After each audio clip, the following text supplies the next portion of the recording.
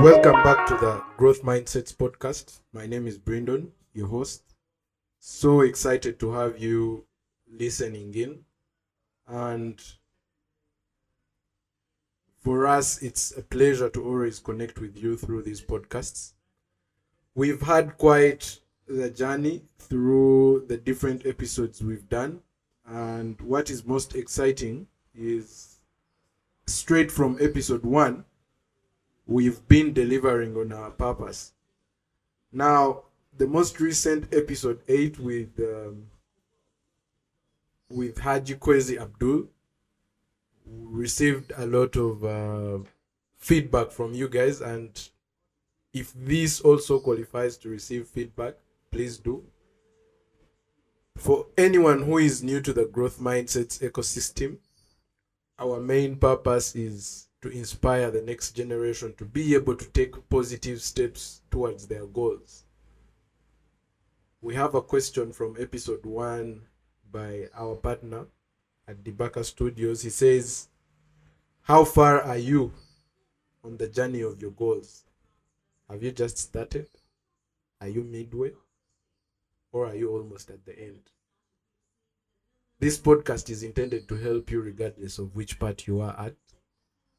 And for today, we have a very interesting guest, a friend of mine, one of the few lawyers who are thinking long term. He's looking to be the next generational lawyer. I don't know if they have a Times magazine for lawyers. He will help guide me. Today's guest is Victor Ntamugabumwe. He's a lawyer with a passion for finance. He has done quite the work that I've interacted with. He has several research papers and write-ups on blockchain and crypto. He is a basketball player. He's going to tell us with which team or why he left the team. And currently is pursuing a bar course at LDC in Kampala. Victor, you're welcome to the podcast. Thank you so much, Brendan. How are you? I would say I'm okay, but as we go into Christmas period, I am looking at my bank account, my wallet, and I hope God is on our side. Yeah. It's such a pleasure to have you here, sir. Thank you so much. I've just given the tip of the iceberg. I don't know if that is how you say it because today I'm going to try and match the energy from law school. My listeners know that I'm not good with that technical English. But who is Victor to our audience? Okay, that's quite a very complex question to actually ask someone to speak about themselves. But Victor is a simple man, not so difficult, not so complex, a curious person. Victor is a person who intends to break structures and barriers. There's so much potential in this universe of ours, and we cannot just be kept in a certain box. And as we move into this podcast, probably you'll see why I say such things. I'm a sportsman. Yeah, you did say something about basketball. I did play quite some good basketball, both in my high school and at the university. I didn't do professional basketball again because of the entire law school experience, which probably again when we dig into the podcast, you'll get to understand. Yeah, I think with the law school experience, I had Barry here narrate it. As a sportsman, I know that experience would not give you the chance. Yeah, definitely. To exercise your sportsmanship. Yeah, sure. But before we even go there, why basketball? For those listening, let me first describe who Victor is. Victor is a very tall, wide-shouldered, strong man.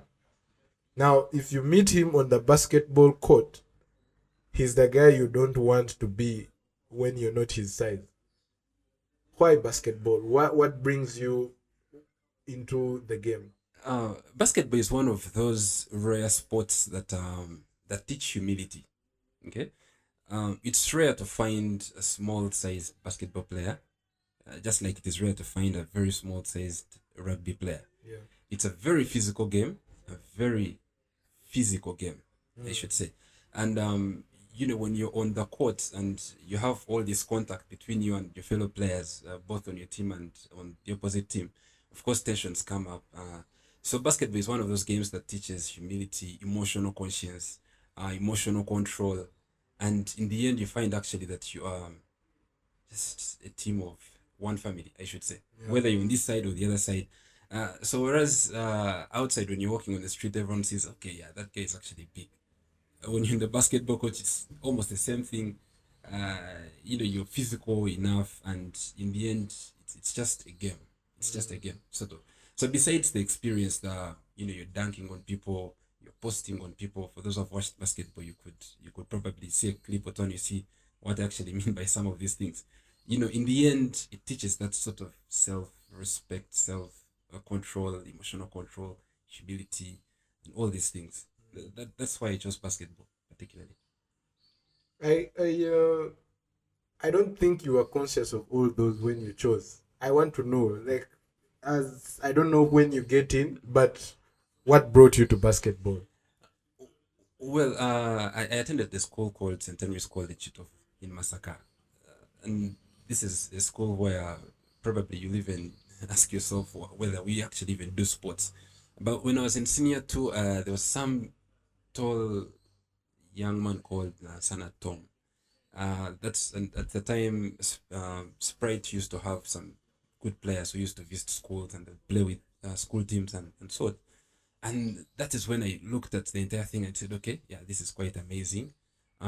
Quite physical, sweaty, big guys, tall guys, but they are calm in the way they do things. And trust me, even then when I was in senior two, when you'd meet a basketballer, you know, tall, like a giant baby of sorts. Yeah, I like your calm, description. respectful. Yeah. Yeah, it was quite amazing. Yeah, that's the reason why I joined. I used to play football, and that's another story, probably for another day. And people would not want to have you on the opposite team. Definitely, I play as a center. Okay. That is my position, deep under the rim. That's my playing zone. Okay. It is very physical there. For the old gamers, actually, under there are no rules. So elbows are there, kicks are there, Yeah, yeah, yeah. yeah, all that stuff. Okay. So, Victor, I want us to switch straight to why I thought our audience should listen in from your perspective. You've done quite the journey with law school. Now you're at LDC. A quick run through your professional career. How do you arrive in law school? How was the experience? How is LDC? Well, yes, I did a pre-entry like everyone did. Came to law school.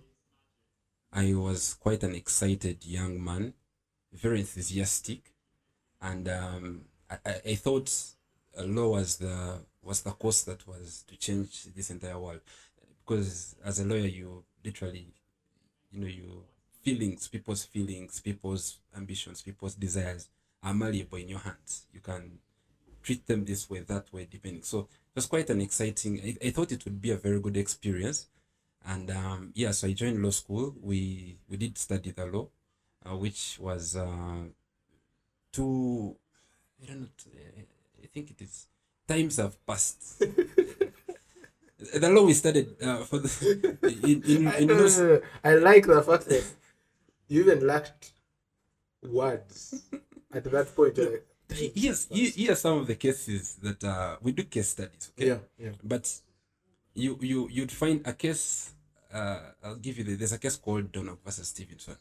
It's in the 19s. Eh? The case is Khalil versus Catholic Small Ball Company in the 19s.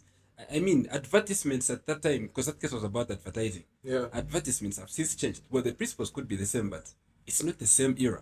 Okay, so here we are in law school, and we are still stuck in the past, really. And that is where now when I start doing a course unit called banking and finance, banking and negotiable instruments, that is when I learn actually things are even worse than I thought. Because we are in an era where we have companies like Wave on the market. Yeah. Mobile money is in place at the moment. Swift has changed the banking system, but surprisingly, we still study checks. How do you draw a check, which is supposed to arrive in 48 hours, 72 hours? I don't. I think I even failed part of some of those things because the zeal wasn't there. Yeah. I actually thought we'd do things like crypto. I thought we'd do things that were the blockchain in finance. I thought we'd do mobile money. I don't see why you should be teaching me how to open up a bank account. And in bank and finance, a customer is someone who has a bank account with a certain bank. But they don't teach us that a customer is probably someone who has a mobile money account, because the mobile money account actually passes through a bank if you look at the entire structure and the system. Yeah. So it's still too way back in the past. I didn't like it, and that is when I decided to explore more on my own. And at the time I was an editor with the Makerere Law Journal, and I called a friend of mine and asked him, okay, look here, we need to write. Yeah. We need to write. We cannot survive on the knowledge of law school that law school is giving us. This is too much it's for our fathers. We need to do something that is real, that is current. So we had three options. One was blockchain, crypto. The next was cybersecurity and the loan privacy. Yeah. And the other was on AI and the Internet of Things. All very interesting topics. Very interesting topics, new things on the market, which most lawyers don't even understand. Yeah. Okay. And probably most law students won't even listen to you speak to them about those things, because they're quite complex, and lawyers are law students are still, they're still fixed up in their books reading probably some old law or something. They need to pass. Yeah, they need to, definitely. You want to pass, but at the same time you want to expose yourself to the current trends. Those are the few lawyers I was talking to you about before we got onto the podcast. I'm like, there are people who go to law school to go through law school. And there are people who go to law school to actually learn. So when a breed of lawyers like you, Barry, Joshua, and some others that I know, there's Angela, the thing is, we are at law school, but what exactly are we learning? Thank you. Actually, that's when you ask most law students at the moment, they'll not tell you what they are studying at law school. Well, like I said, you come excited, enthusiastic. Yeah. You finally made it to law school. Yeah. But when the stuff they teach you, it's not the things that are going to help you at the moment. They are out of touch with society. Okay. When you go to the library, you'll find people reading books that were written probably 5 or 6 years ago. When you find someone reading finance and you teach, just a case in point, in my class alone, about 3 people who did in my banking and negotiable instruments, about only 3 people understood what money is. Yeah. Just a small concept like money. So how do you get to understand finance if you can't understand what money is? Okay, but we were being taught by people who are in the old framework. Okay, people who still support the IMF old way of doing things. Yeah. I don't know how to say this. The 90s people, those people who dealt with Greenland Bank as it was coming up and the way it fell, those are the principles that they teach, which we are going to later see that actually they are different at the moment. If you look at how when they tell you this bank is about to go bankrupt, the things they tell you are a problem, they're quite different. They're not the same as the things that used to happen in the 90s or so. So really, law school it was nice. I had an experience there, contrary to what most people actually do. I have friends of mine who went to law school. They have good grades. Yeah. But when you ask them, now what? They'll tell you probably I'll get attached to a law firm and write cases. But here's me as a lawyer. When I came to law school, I wanted to have an experience that was both legal in nature, but then that is within society at the moment. Okay, so I did quite my own exploration and did some bit of work on crypto, blockchain. I did some research on AI and the Internet of Things, so I didn't write formally on it. Data privacy and cybersecurity, that's a new thing, and probably the laws on the market can Is expound on it it. so new? I don't think cybersecurity is new. We are catching up slowly. Because if you look at Silicon Valley and the way they explored the tech bubble, some of the issues were about privacy. You look at the hearings of Facebook in the U.S. Senate when they were interviewing Mark Zuckerberg. You look at the back and forth that goes on in Twitter policies. So cybersecurity is really being explored by more technology-centric countries.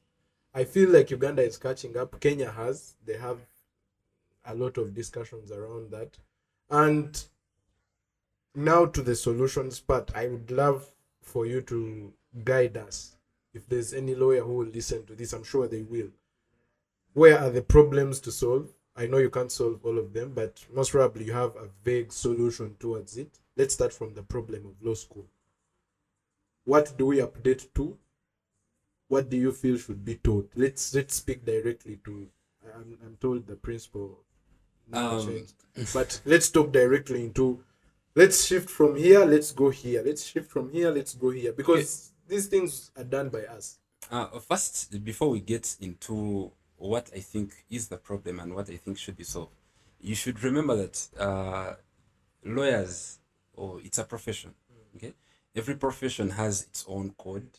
Every profession has its own way of doing things. Yes. Okay, and the legal profession is quite, I should say, static. It doesn't shift. You will, if I can say, if they want to introduce a topic, if you want to introduce a course unit, for instance, that is called cybersecurity. Yeah. Okay. They love to, at law school, they love to first write to probably the principal, whoever you want to introduce that course unit.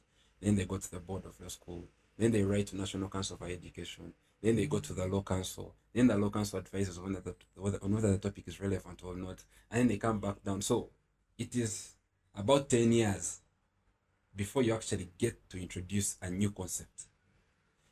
When there's some new questions at law school, things like health and the law, which was brought by Professor Twinom. Yeah. If you speak to him, he'll tell you how long it takes, for instance, to get something new on because health and the law used to be much more in negligence of doctors under the law of tort, until him and his fellow professors tried to bring it out of that entire negligence and then try to establish it as its own. Things like cybersecurity, there's a question called computer and the law, which I find quite vague, and I did it, but honestly it should have been cyber law, because the content is cyber law, but then the name is computer. So and that can speak to, probably they were not willing to bring something called cyber law, but they were willing to say computer and the law because one sounds more modest than the other. Yeah. So so we need to understand that it comes from that bit. But then what do we need to change? Lawyers, the process first, from what you have said, the process of getting a new course unit. Yeah, that is quite hard. Yeah. I cannot even speak to it, but at least this I understand. Okay, that first we need to get the new breed of lawyers to actually be teaching some of these things. Now you may not have Victor Ntamugabumwe as a professor, because that is, to earn that is quite a long journey, probably a lifetime's journey. I do not know, although I also don't intend to become one. But we can actually have people who are a person like Mr. Chirunda. Okay, those are the kinds of lawyers that should be teaching some of these things. Okay, you'll be shocked that when you go to law school, that you'll find people who are teaching some of these topics. Let's say, I'll give an example of Professor Bachivinga, for instance, who once said that the only person who can edit his paper is not in Uganda, because he was teaching taxation, and to him he has reached the epitome of what? Of things. Professor Tarinya, a very good professor, but I think her nature of teaching banking is more of the IMF capitalist thing that was brought by the Mtebiles in the 90s, when they were doing the structured adjustment programs and when they're trying to revamp the economy. So she's not, I don't think she's quite open-minded. She could be personally, but not in her work and not in her profession. And you can see it when So you read. the work could be even limited by the system. Yes, exactly. That's the thing I'm speaking to. She may be willing as a person, because we sat in the banking law classes and I was waiting for when are they going to talk about crypto? When are they going to talk about it? And it never came up. Not even crypto. If at law school you don't explore mobile money as a form of banking, because to me, mobile money is the true definition of African banking. Thank you. When we did, I wanted to do a small paper on mobile money, and there's this young lady. I tend to forget her name. I could share her thesis. She did it in South Africa, right after here, and she did mobile money, and she did an analysis, a comparative analysis between Uganda and Kenya, and her thesis ends up telling you we are more comfortable with mobile money than we are entering a bank. Yes. Definitely. And I don't know why that is not powerful to most people, but people are, I see banks pop up everywhere. If you go to Kenya and you see how those guys pay with M-Pesa, they no longer use cash. It's a whole system that if it is not being taught to who it's relevant to, and now a person from South Africa is doing a comparative study between these two countries, then it shows you that I think we need to get ourselves out of the system of not checking in on what we have done. I don't know how to phrase it right, but for example, the fact that a professor feels they either edit or the person who edits is wherever they are. We should get to a point where we don't edit because we know, we edit because it has come. Like there should be a system of editing. It should be every after 3-4 years we assume this course unit has changed, because even banking has changed. Banks are starting to apply blockchain. Banks are starting to, I think the structures of banks that were initially from the other continents are not the same as the ones from here. There are very many differences that are to be told in detail when it comes to something that is homemade and something that is imported. So I agree with you when you talk about the need to have a system that edits. That's a very important thing. Yeah, because you see, in the end, I understand most people say that legislators, who are usually lawyers mostly, or who advise on legislation, and lawyers in nature tend to fall behind technology. Now, lawyers in nature are not disruptive. I cannot lie to you that me, Victor, I'll sit down and come up with the next derivative, probably in the Capital Markets Authority. Rather in the Uganda Securities Exchange, and sell it. Okay, that's the work of probably an economist or a computer geek, or you mentioned Silicon Valley. Those are entrepreneurs. Those are people who are disruptive in nature. They see a problem, they solve it. Okay, so for us, we now come into, lawyers usually want to come in to clean the mess. Okay, so for instance, you have someone comes up with a product on the market, and they sell it, but then in the middle they are probably let me use just an example of the Terra products in by Duoko, and I think it's called Duoko. He has something that is really nice, interesting. You're pegging a dollar stability. You're solving a problem that is with medium of exchange. It is not too volatile. It's a bit stable, and all these things. And then when it falls down, now everyone is saying, where are lawyers? How could this happen? Where are the regulators? Where are people who are supposed to be looking into this thing? FTX recently, everyone is asking, how could a 30-year-old person and these young guys come up to control about $10 billion on the market? Really? Capitalization that much? Where are the regulators? Where are people supposed to do the foresight? But you see, these are people who sit in their garages and they come up with stuff. They are solving issues, and they don't want to look at the legal risk, because by the time you come to me to a lawyer and you're telling me you have a new product you want to experiment, probably I'm going to overcharge you, which is a problem that startups have these days. And all days. All days. Like there's no startup. Usually, if it's a startup and it's paying a lawyer, it has been under an incubation center. But Definitely, and they have quite some funds Exactly. coming in. Yeah. Otherwise, you cannot come to a lawyer and you're telling them have this and then. So lawyers in nature, they want now to come and clean up the mess, which I find is a problem. Yeah. Because in the end, if it's about me making money as a lawyer, for instance, I'll clean up a problem once and that's gone. That's not making money. But you see, the world changes constantly. If a product, let's say, is on the market and they keep on restructuring, they're definitely going to need a lawyer's brains, for instance. And when they are doing that, this lawyer is making their money. Okay? If it's about making money, if it's not about other things. Yeah. Yeah, it's about making money. So why should we come in later? Why should we? And that is why I think the new lawyers who are coming up and the kids at law school at the moment, we should be people who sit at the table when these things are happening, not people who come later. Okay, so for I'll give you an example. Right now, there's a conversation going on who bears the liability when a product fails in the in the crypto, in the blockchain communities. Is it the developer who bears the liability? So for us now, we're asking ourselves that question when these things have been there, when we've seen problems happening. Okay, and it's same questions that they're asking in AI, artificial intelligence. This is a learning machine. It has learned, probably it has evolved, it has gained consciousness, which is happening. Yeah. So who bears the liability when something goes wrong? Is it the person that developed it? Is it the machine itself? Can you sue a machine? Things like that. Now, we need actually lawyers to come in right at the start, because we are being left behind. And this is the thing I keep on telling my friends. We are being left behind. The traditional lawyer, the traditional law student may not have a space in 20 years. I think 20 years is even far. Yeah. They're not going to have a space, because I saw someone post something that this is a plaint. A plaint is something you file when you're going to go to institute a proceeding.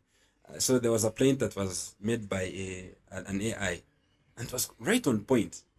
And trust me, these students can't draft these things. So now, so I should look into AI. So for you, if you're this traditional lawyer who wants to draft a plaint and they give you money, and you draft an agreement and they give you money, you may not have a space in the next.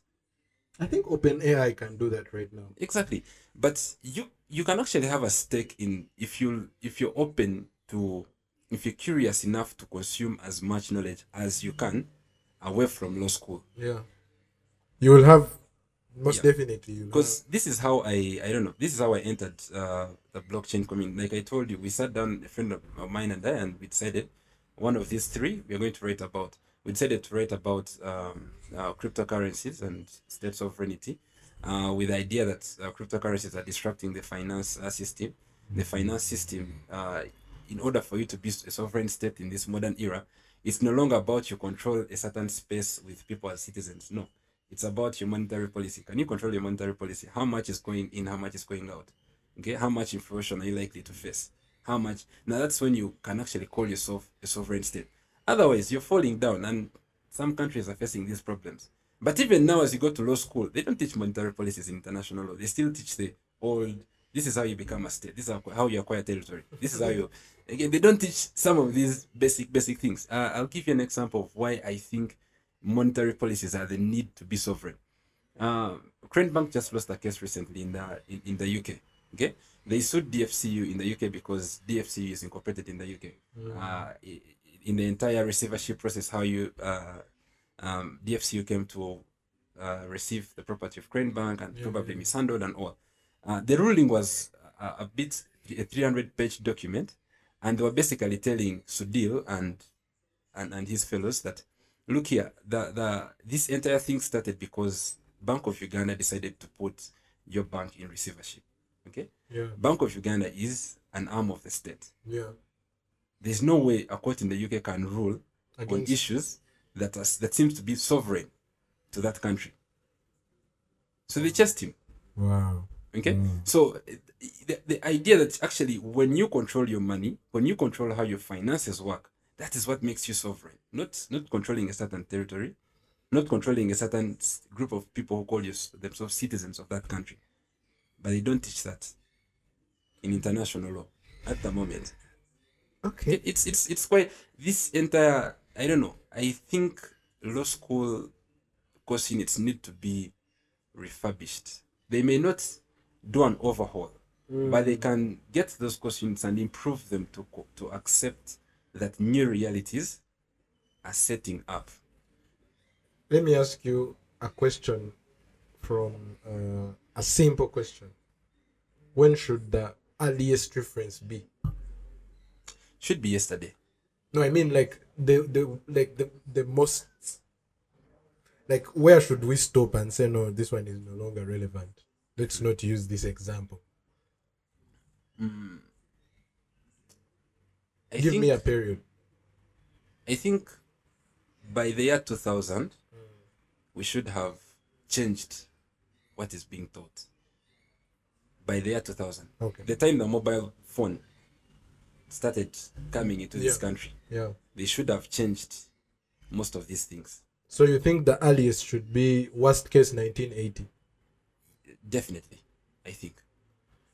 Because we're still learning stuff of and as for LDC, you asked me about the LDC experience. The LDC, you are literally you're nurtured to be that lawyer. That you know, this kind of guy who stands in front of a judge and says, "My lord, I'm representing this person, and we have a matter before you. It has come up for hearing." That's LDC. Okay, they are teaching you how to be humble before a judge, how to represent your client, and get the best judgment you can get. So ideally, they presume that there is already a dispute, which is another problem because lawyers are not supposed to be called when there are disputes. Lawyers are supposed to be called to preempt disputes. You get it? That's a very, very nice one. You don't wait when troubles come for you to now call a lawyer to go and represent you. And when you speak like that, then I see how many people are centered and their minds very, very, I would say, screwed to go into LDC. And I realize, shit, all these guys want to solve disputes. So, as long as the lawyer continues to go to LDC to look for dispute solving characteristics, yes, then we will still have disputes because they will not be prevented from the start. Yes, exactly. Because here's an example. If you have to if you have a client, for instance, who says they want to, which I've had very many clients that I've advised on. So if a friend of mine comes and they tell me, okay, Victor, look here, I want to start making wine. Okay. The best advice I'll give to this person is not a legal advice. It's economics. It makes economic sense. It doesn't make legal sense. Okay. Look at your competitors on the market. What is different from your product? Okay. That is the best. Actually, when she finds something different, or when he finds something different from what is on the market, that person is going to get a part of the market, and they're going to be well and good. If they don't try to look at that, they're going to be sued for a lot of intellectual property right related issues. You know, your wine tastes the same, your label looks like mine, this and this and this and this.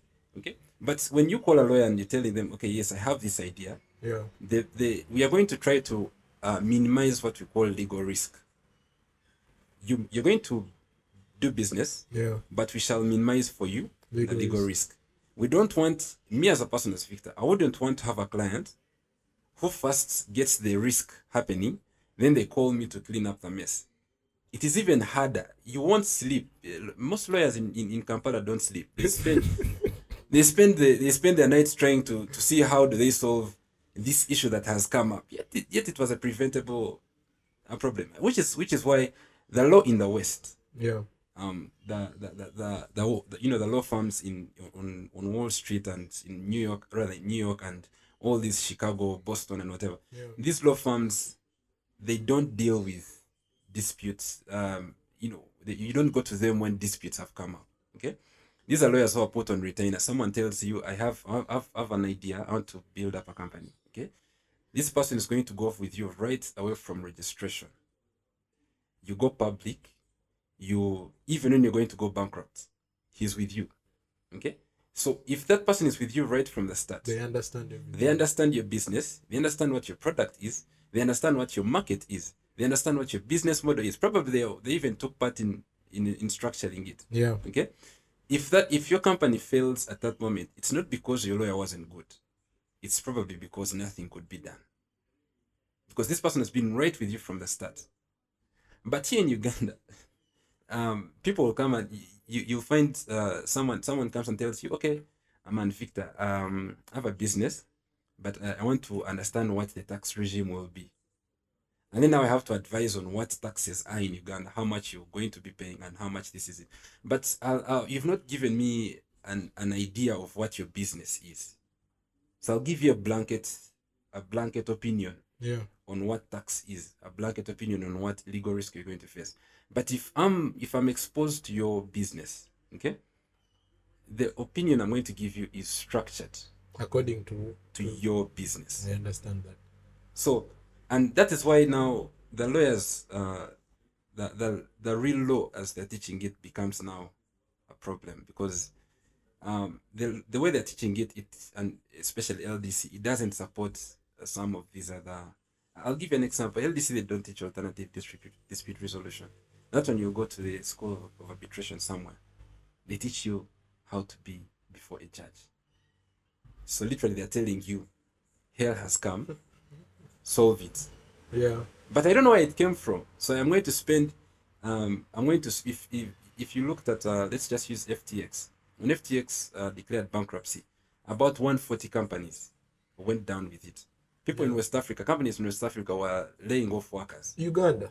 Even in Uganda. Cheaper, I think, lost a bit of funding. Yeah. Okay? So when one company is going down, you have labor issues coming up because people are laying off workers without notice. If a company goes down overnight, I can't give notice to my workers to lay them off in a month. Yeah. Okay, they're going to definitely go away at the moment. So the legal risk that comes with just one single bankruptcy is a global thing, which wasn't the thing in the old days. In the old days in England, when this common law thing was starting, you just have probably a company which is local and domestic. If there are any risks that are coming up, they're just here in Kampala. Yeah. But today, a company goes down, Asia people are crying, USA people are crying because of just one single company. So I think we should not be looking now. So FTX goes bankrupt. Now people are suing each other. Now where do they go? Do they go to the USA? So they're going to start looking for where the jurisdiction is. So you find that people suing FTX in the US. Some are suing in Nigeria. Some are suing in Bahamas. Some are suing. So it becomes a whole weird thing. So why don't you now teach things like alternative dispute resolution? Let's not go to court. Let us sit down. Yes, if we can't get funding, we are going bankrupt. So which players on the market? Okay, how can we get some of the solutions? A lawyer is more likely to connect you to a very soft loan from a bank than you are going to get it, because probably a lawyer has a client which is a bank, and they also have you as a client which is a business. It's very easy for him to sit between you and them, and you trust him that actually this business is going to survive and this loan is going to be paid. But without such a connection, without some of these things, then it won't be possible. You'll pass through the entire historic puzzle between, yes, I'm going to get a loan, funding, whatever. Collateral. People, law students these days we didn't study things like equity financing.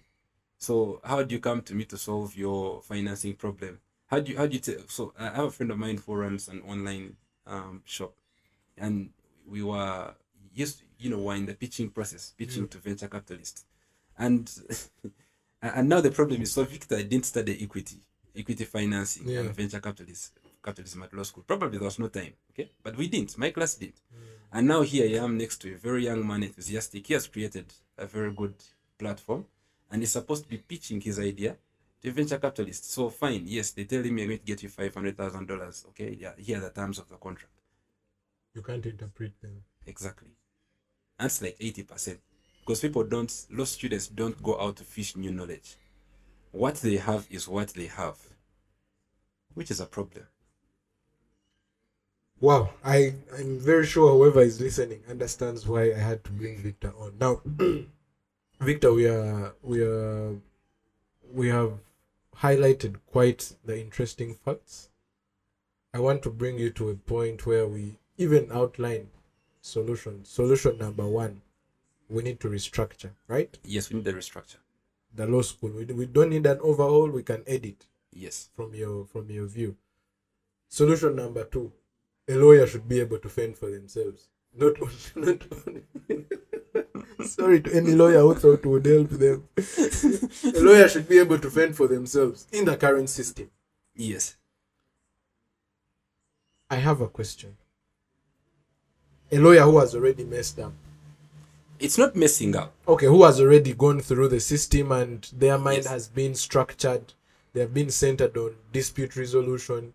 Mm. Where do they start from? Let me just use an analogy. Yeah. I hope it actually makes sense. When the vehicle was first made, the earliest vehicles, Yeah.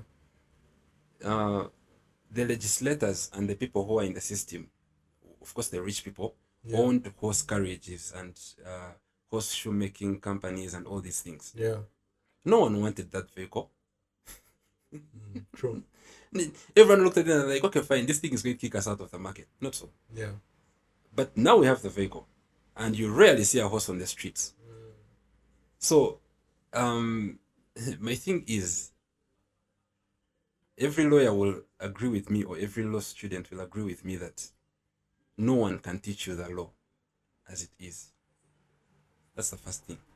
They can also agree with me when I say that to be the best lawyer there is, you need to consume as much knowledge as you can. Okay. And you must be flexible. A good lawyer is one who is flexible. If you think you've reached a turning point where, okay, I have friends of mine who are in law firms and all they do is just sit on a desk, draft legal opinions. Yeah. Okay. There's a friend of mine who we used to do this show thing together, and he was telling me, for him, he's flexible because he gets to do his shows on TV, he gets to go and speak on radio, he gets to reach out to clients, to customers, to give them solutions. Yeah. And it is as young as a native. When you go in the system, the people who are my age, when you're in a law firm, you don't get access to clients. How? When senior partners are there, and you don't. You sit down on a table and draft legal opinions, put it in the office. Yes. The senior partner takes it out. Exactly. So you're likely going to be in that system for 10 years. Then after 10 years, that's when you can say, okay, I've earned some bit of money, let me pay for a license to open up my small chambers. How much is a license? That I cannot speak to how much it is. But by the time someone opens up chambers, okay, and this will also speak to, let's look at the context. There are about 3,000 registered law firms, I think, with about 45,000 lawyers in this country. Yeah. There are some buildings you go to in Kampala and you'll find one-room law firms. He's Shared space. No, not even just one room. And this person, when he locks the door and he's in court, the chambers are closed. Yeah. That is it. But when you go to our neighbors in Kenya and South Africa, you'll find a law firm which has about 500 lawyers. Okay. Do we have a law firm like that here that has 500 lawyers? No, I don't think. The only law firms we have that are big, that are domestic big, have about 42 lawyers. That is actually big in this country. So now what we are facing is, you find those lawyers which are outside there that are that big, let's say 800, or rather, let's say 500 lawyers. Yeah. When they get, of course, they're going to get business in Uganda. Yeah. When they get business, they'll come and get a domestic law firm. They partner with it, because you cannot practice law in this country unless you're native here. Yeah. Rather, you studied from here, and there's an entire system of how you become a lawyer in this country. So you have now to partner with those guys. For you, they can't appear in court, but you can appear in court. Yeah. Okay. But here's where the funny thing comes in. Now, those lawyers are not interested in court. They are interested in, so there's this entire issue where you find Ugandan lawyers complaining that Kenyan lawyers are taking over the market in Uganda. Yeah. Why? Because Kenyan lawyers are open to alternative dispute resolution. Okay, so they can easily get solutions for their clients without necessarily going to court. Yeah. Okay, which anyone can do.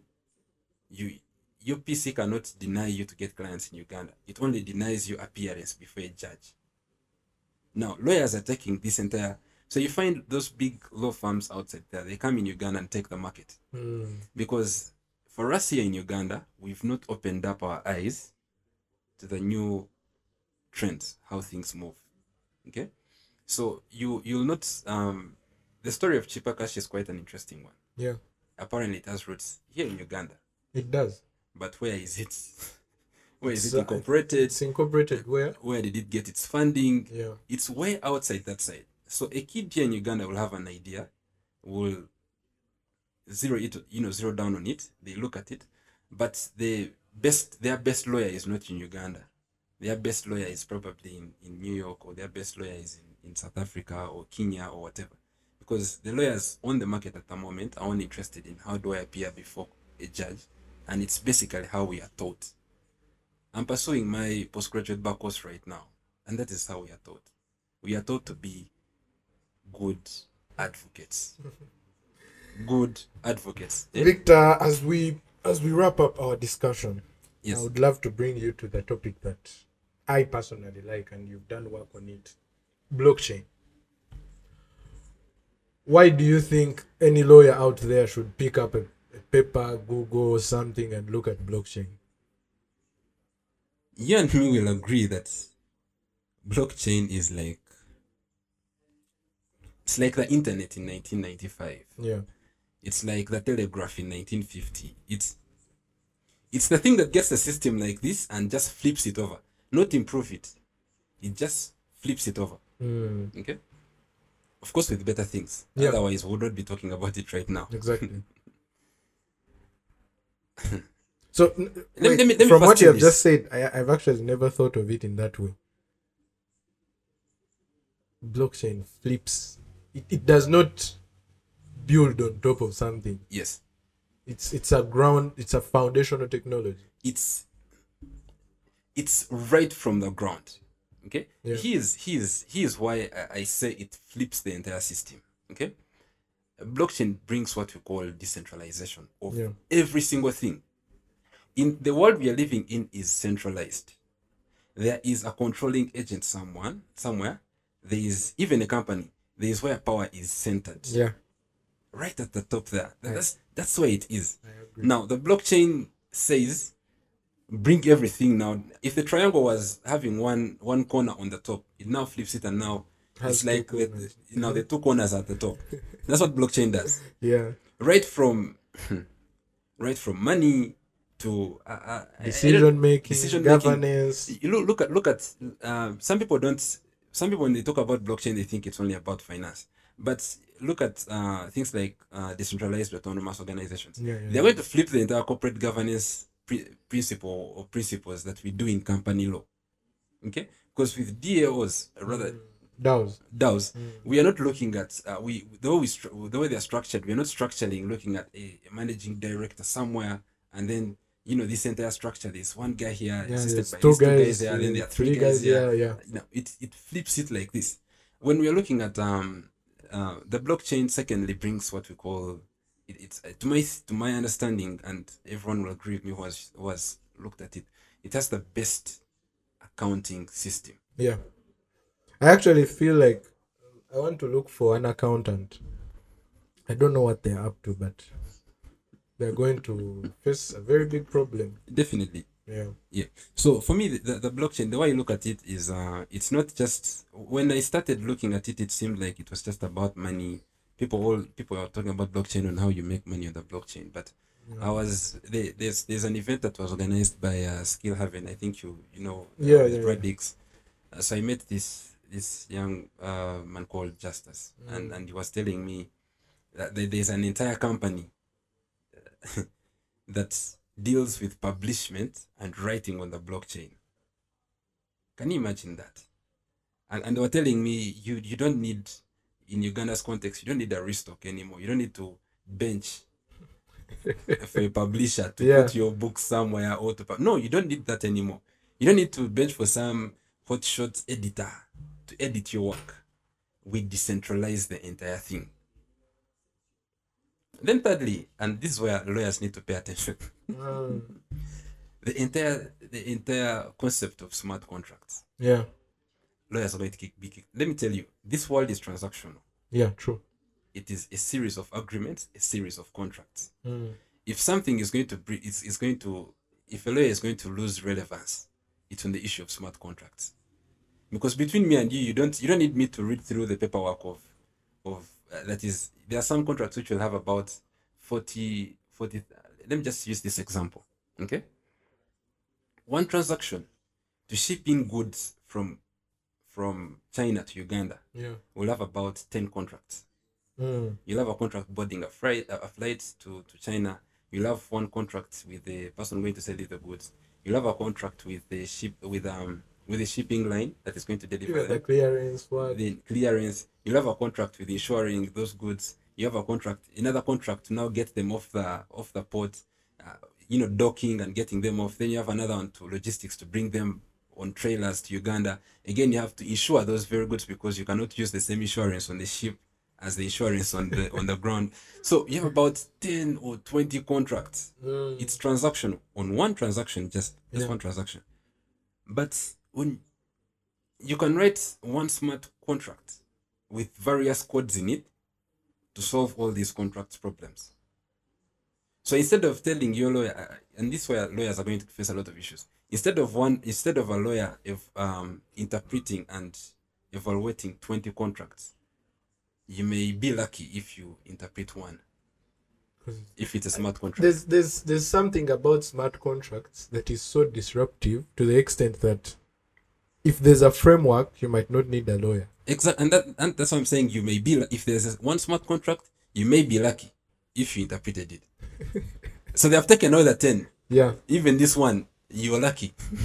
Because they ideally, people who move things know what they do. They know what is necessary. Yeah. So if it is in a smart contract, and I mean, all You see, the funny thing with contracts is we have what we call freedom of contract, and this is where some people who subscribe to capitalism, like me, will tell you, I like freedom of contract. You know why? Because it gives everyone the power to decide on what they want. Okay, so we only start having issues if one person thought they wanted something and now they have changed their mind. That's when now you have breach of that contract. Okay. But if we have and now you call a lawyer to show you the risks or to solve the things like specific performance, you're telling this person, man, you had agreed to do this and this and this. Why aren't you doing it? Okay, you're breaching this contract. Yeah. So, but you see, in smart contracts, if money is supposed to leave this account because this person has performed the obligation, if they don't, that money won't leave. You get it? I understand. So we go back to what we call rescission in law. Yeah. We go back to our original position.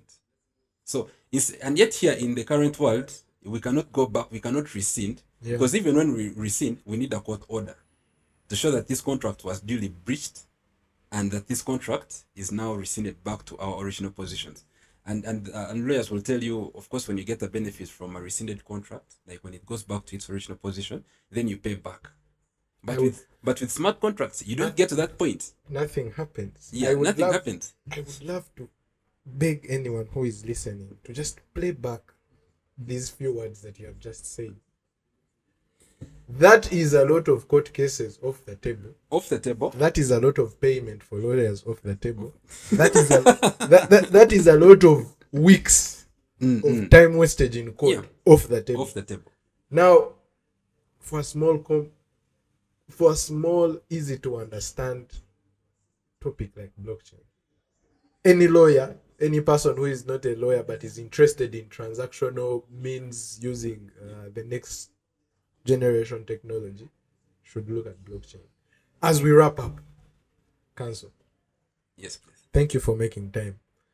What is I've noticed 2-3 things about our discussion. One, you were speaking to a lawyer, but you were also speaking to an innovator. What would you love for those two to take away? A lawyer and the innovator, the person who is solving a problem and needs legal service. For the lawyers out there and the law students and upcoming, those who want to go to law school, have the hunger to consume as much knowledge as you can. the lawyers, at the core of a lawyer's being is problem solving. And you can never solve a problem unless you know what the cause or what the effect of that cause could have been if that problem did not arise. Because if I'm solving your problem, I'm showing you it was supposed to be like this. It's now like this, but how do we get out of this? Yeah. Okay. And disputes arise from all sorts of things, from medicine, from technology, from finance, and whatever. So consume as much knowledge as you can. But then also, I would wish lawyers we start specialization. Okay. Being a jack of all trades is quite a thing. It's something to be proud of, but it costs efficiency, which is now another issue of a lawyer. Yeah. A lawyer is someone who's supposed to get you a problem solved in the shortest time possible. Just a small bit. Yeah. When Lehman Brothers was going down, the CEO called, I think, Morgan Stanley CEO and told them, if I don't get $20 billion before the markets open tomorrow at 7, I'm going bankrupt. Yeah. At that moment, you don't need a lawyer to go and file a court case for you. Yeah. You need a lawyer who can get you a deal in the night. And that person must be able to understand what your problem is. Your problem is financial. You want money. Your problem is not you want to go to court and somehow get it. So lawyers need to understand that. Then and then also and then to innovators. Innovators, legislations usually most of the times are inhibitors to innovation. Yeah. And the thing is, the thing about it is that we fear we are always anxious about what we can do.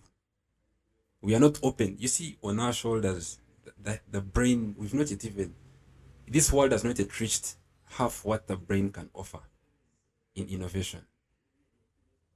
We've not yet reached there. Yeah. Okay, at least we've not yet solved the time portal thing. Yeah. If we can solve that one, then I can say we've reached 50%. And teleportation. If we solve that one, because I would like to go and see how my grandfather lived. I mean, why not? And I know we can do it. Yeah. Okay. So, innovators, just sit down. The only thing you need to do is just get probably a serious lawyer who can give you some bit of insight on what can be your legal risk. But otherwise, sit down, do your thing. The good thing about the law is that the law is both sided. Eh? So there can never be a section in any act where you get two lawyers and they agree, unless they want to. I can't believe that. Unless they want to. No, we be here at LDC and you see people taking on PAs and they are quite interesting conversations. These are people who are practicing, and then you just have upcoming lawyers, and it's just a section. Okay, and they take on each other, and it's quite a very good, interesting conversation. Yet one is supposed to be professional advising. So I'm telling you, it is quite interesting, which I like. So our conversation has been very, very fruitful. Yeah. So before I finish, what I think should be done is that first our legislators and the people who handle this entire legislation thing and parliament and whatever should be open-minded. We need our legal structure to reform and to get adjusted. Not simply at law school in the teaching, but the entire structure needs to be reformed. And then secondly, lawyers who are out there and they think that the times have changed. I don't think times have changed for a lawyer. Yes, you may lose the contract formulation and things like that to smart contracting, but there are bigger problems that are coming up. Yeah, obviously with new technology, there are bigger problems. So if you leave the small things and go for the big ones. I see. Yes, I look. Me personally, Barry says that he believes in the global standard. Yeah. I look at myself arguing with a New York lawyer, whether it's on Zoom or not. That's fine. Let's stop these small things here. Yeah. Victor, thank you very much for making time. We highly appreciate you. We'll be glad to host you maybe next time on a specific topic. We can look at the legal concerns in blockchain and crypto. We can hint something about you said you did something with AI and Internet of Things. I would have particular interest for that.